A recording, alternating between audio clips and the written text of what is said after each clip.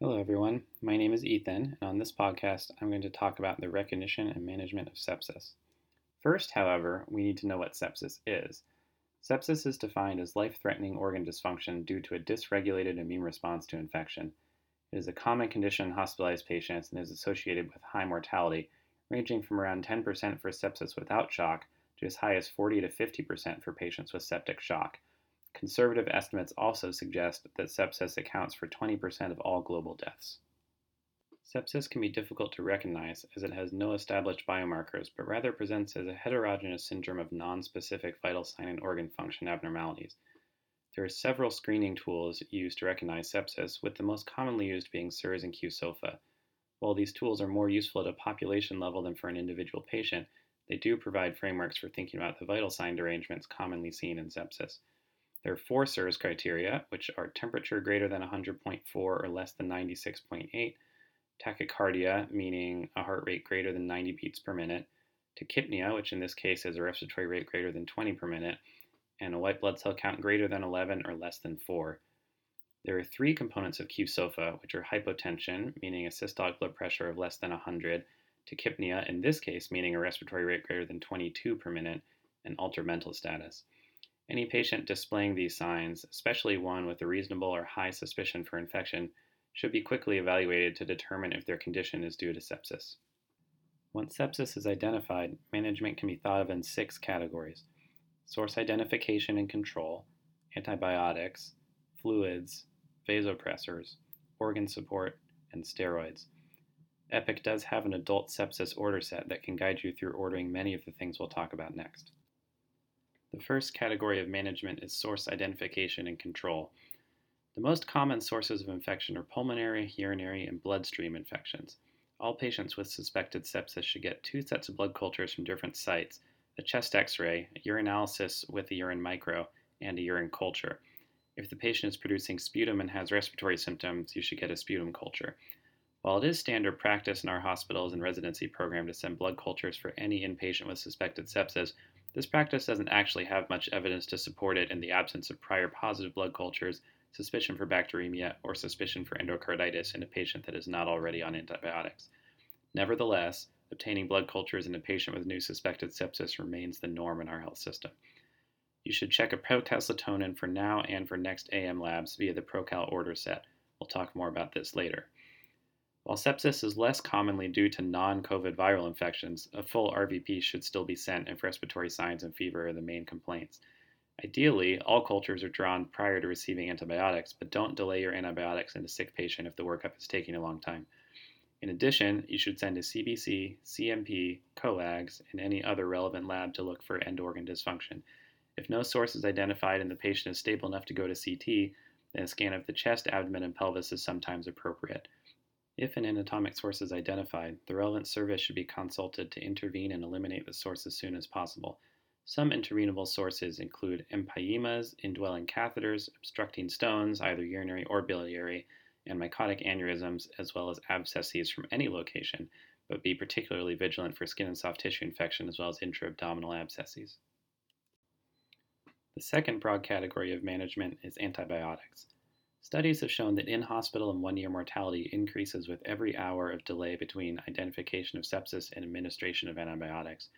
Because of this, your choice of whether or not to give antibiotics when sepsis is suspected should be guided by two spectrums: how sick is your patient and how likely is infection.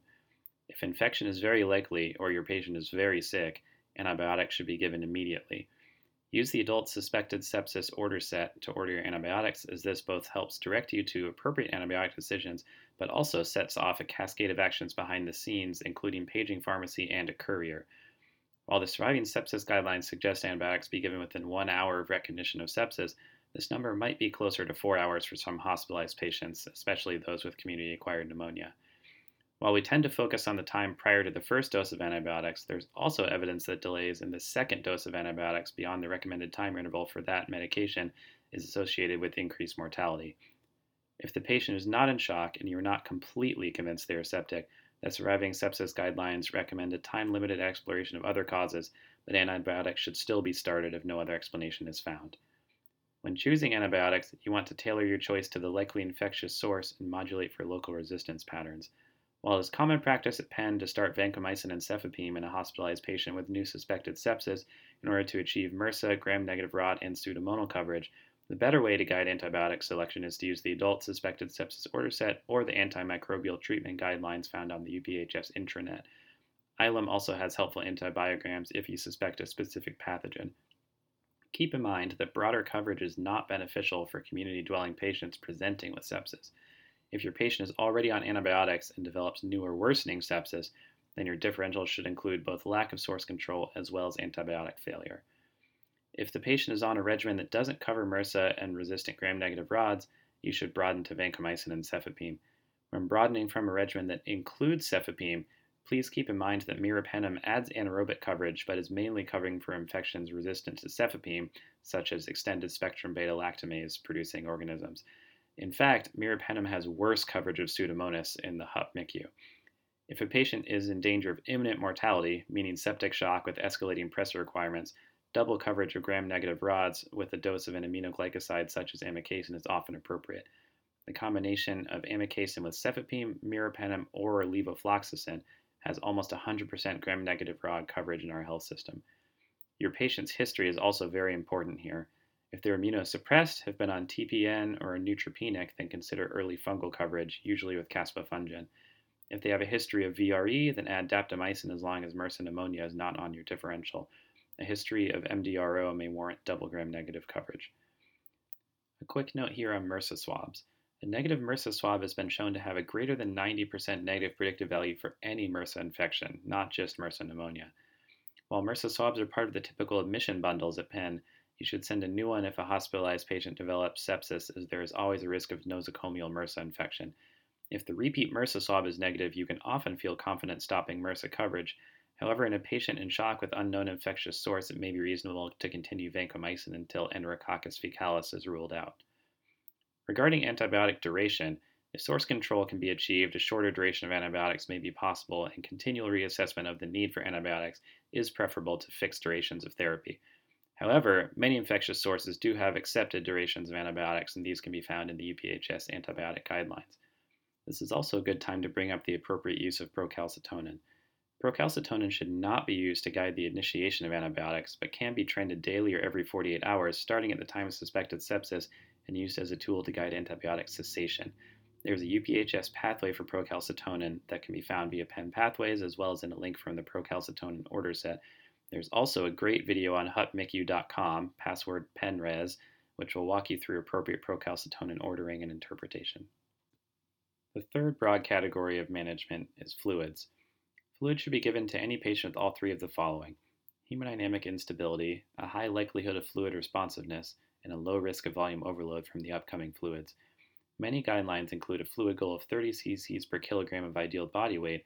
However, this has fallen out of favor as the true fluid need is likely individual to each patient.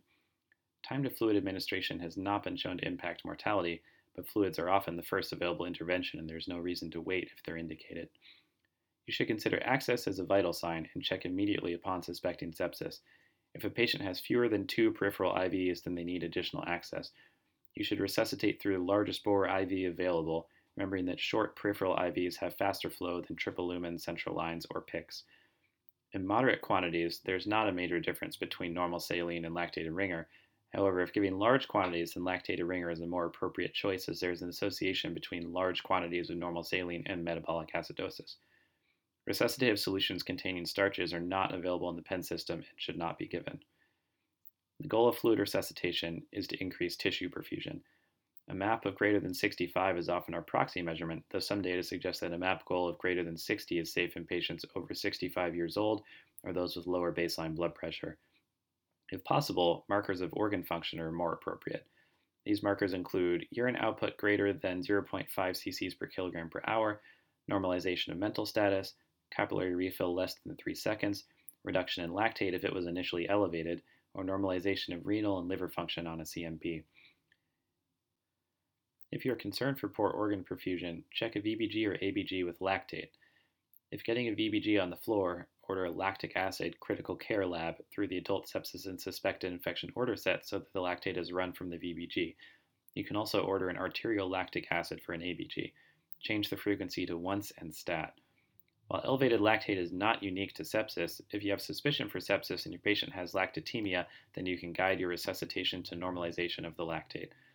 This is notably not superior to guiding resuscitation to capillary refill, and an elevated lactate does not necessarily mean a patient will benefit from further fluids. A note here on predicting fluid responsiveness, which really could be its own pen pod. As has been discussed, an important question in fluid resuscitation is whether additional fluids will improve organ perfusion. While the details are really beyond the scope of this podcast, the best options for predicting fluid responsiveness are pulse pressure variation and passive leg raise. Ultrasound of the inferior vena cava has utility for predicting fluid tolerance, but not responsiveness. A more comprehensive algorithm for assessing fluid responsiveness can be found in the Andromeda shock trial in supplemental figure 3. Please make sure to look up the correct methods and interpretation of these tests if you intend to use them, as they are quite complex. The fourth category of management is pressors. If a patient is hypotensive or has persistent organ dysfunction after appropriate fluids, they're in septic shock, and now is the time for vasopressors. The need for vasopressors is an ICU indication in our hospitals. When starting pressors, the typical first line is norepinephrine, which can run peripherally up to 10 micrograms per minute. Don't wait for a central line before starting, but a central line should be placed as soon as feasible if you expect the pressors to be required for an extended period at high doses, or if you expect the patient to require multiple pressors. If your patient has a PIC or port, these are central lines and can be used for any pressor. If you're starting pressors outside the ICU, a nurse coordinator is needed to manage the pressors, and pharmacy will be needed to get them quickly. In many circumstances, a rapid response should be called to facilitate logistics or get additional support.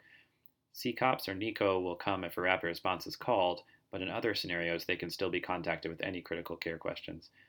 When starting pressors, you should place an inpatient transfer request to the appropriate ICU and call bed management to facilitate the transfer.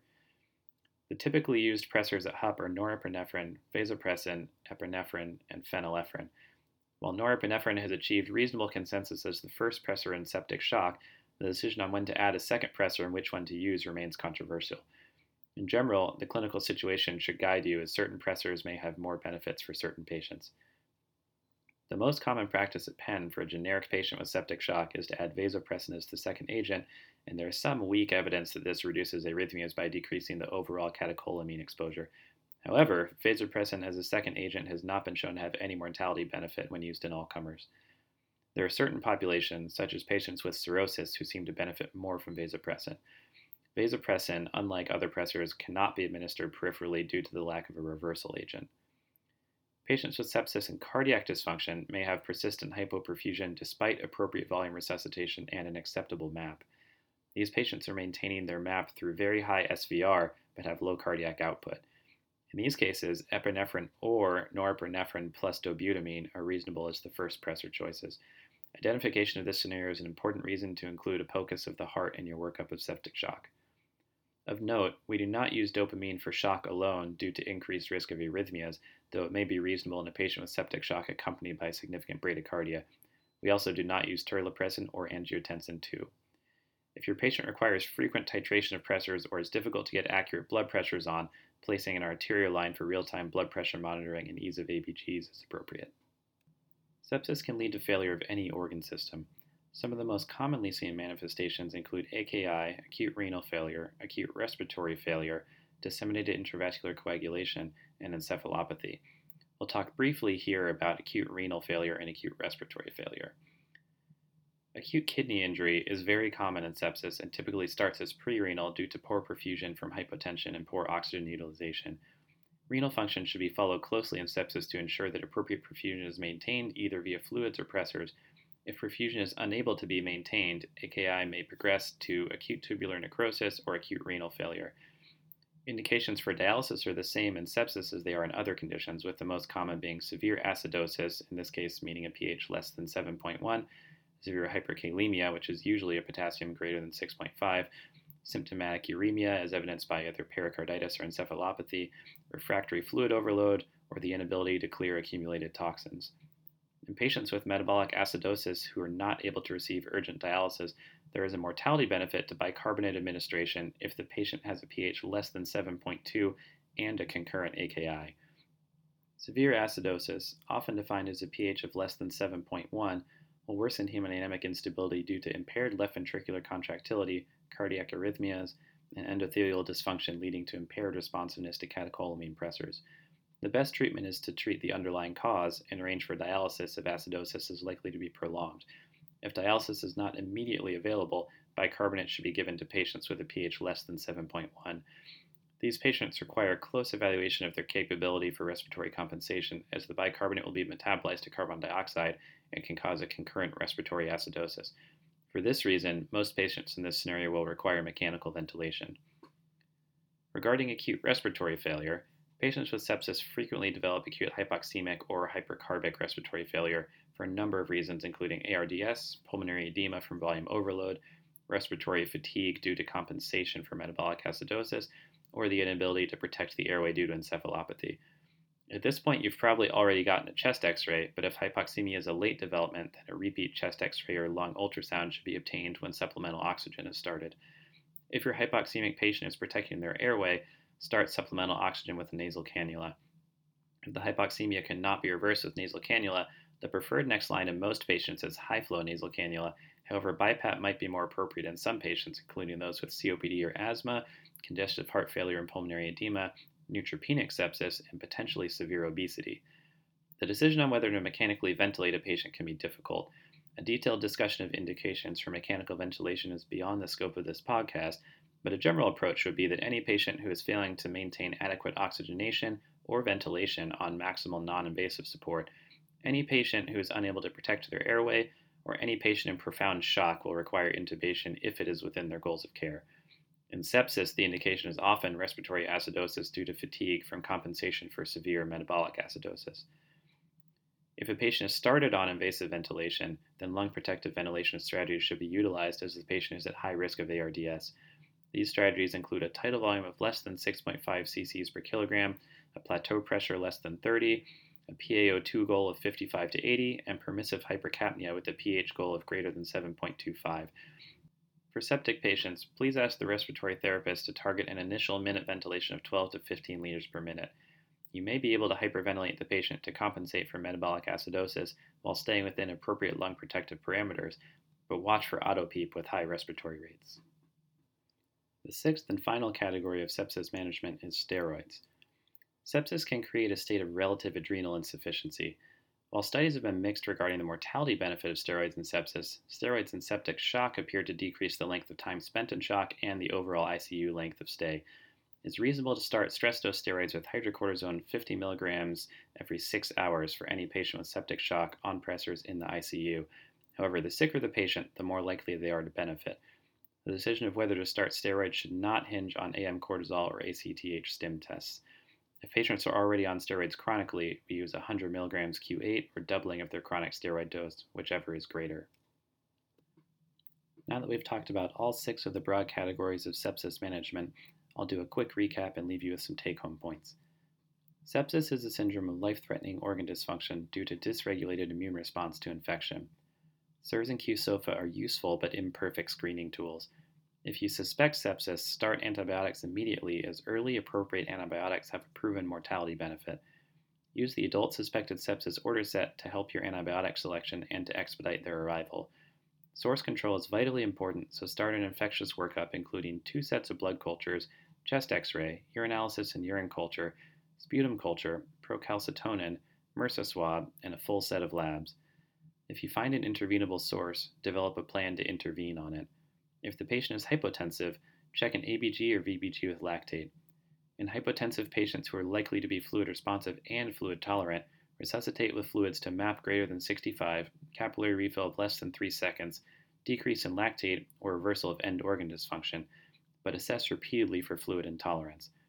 If the patient remains hypotensive or with organ dysfunction after adequate fluid resuscitation, then they are in shock and need pressors and the ICU.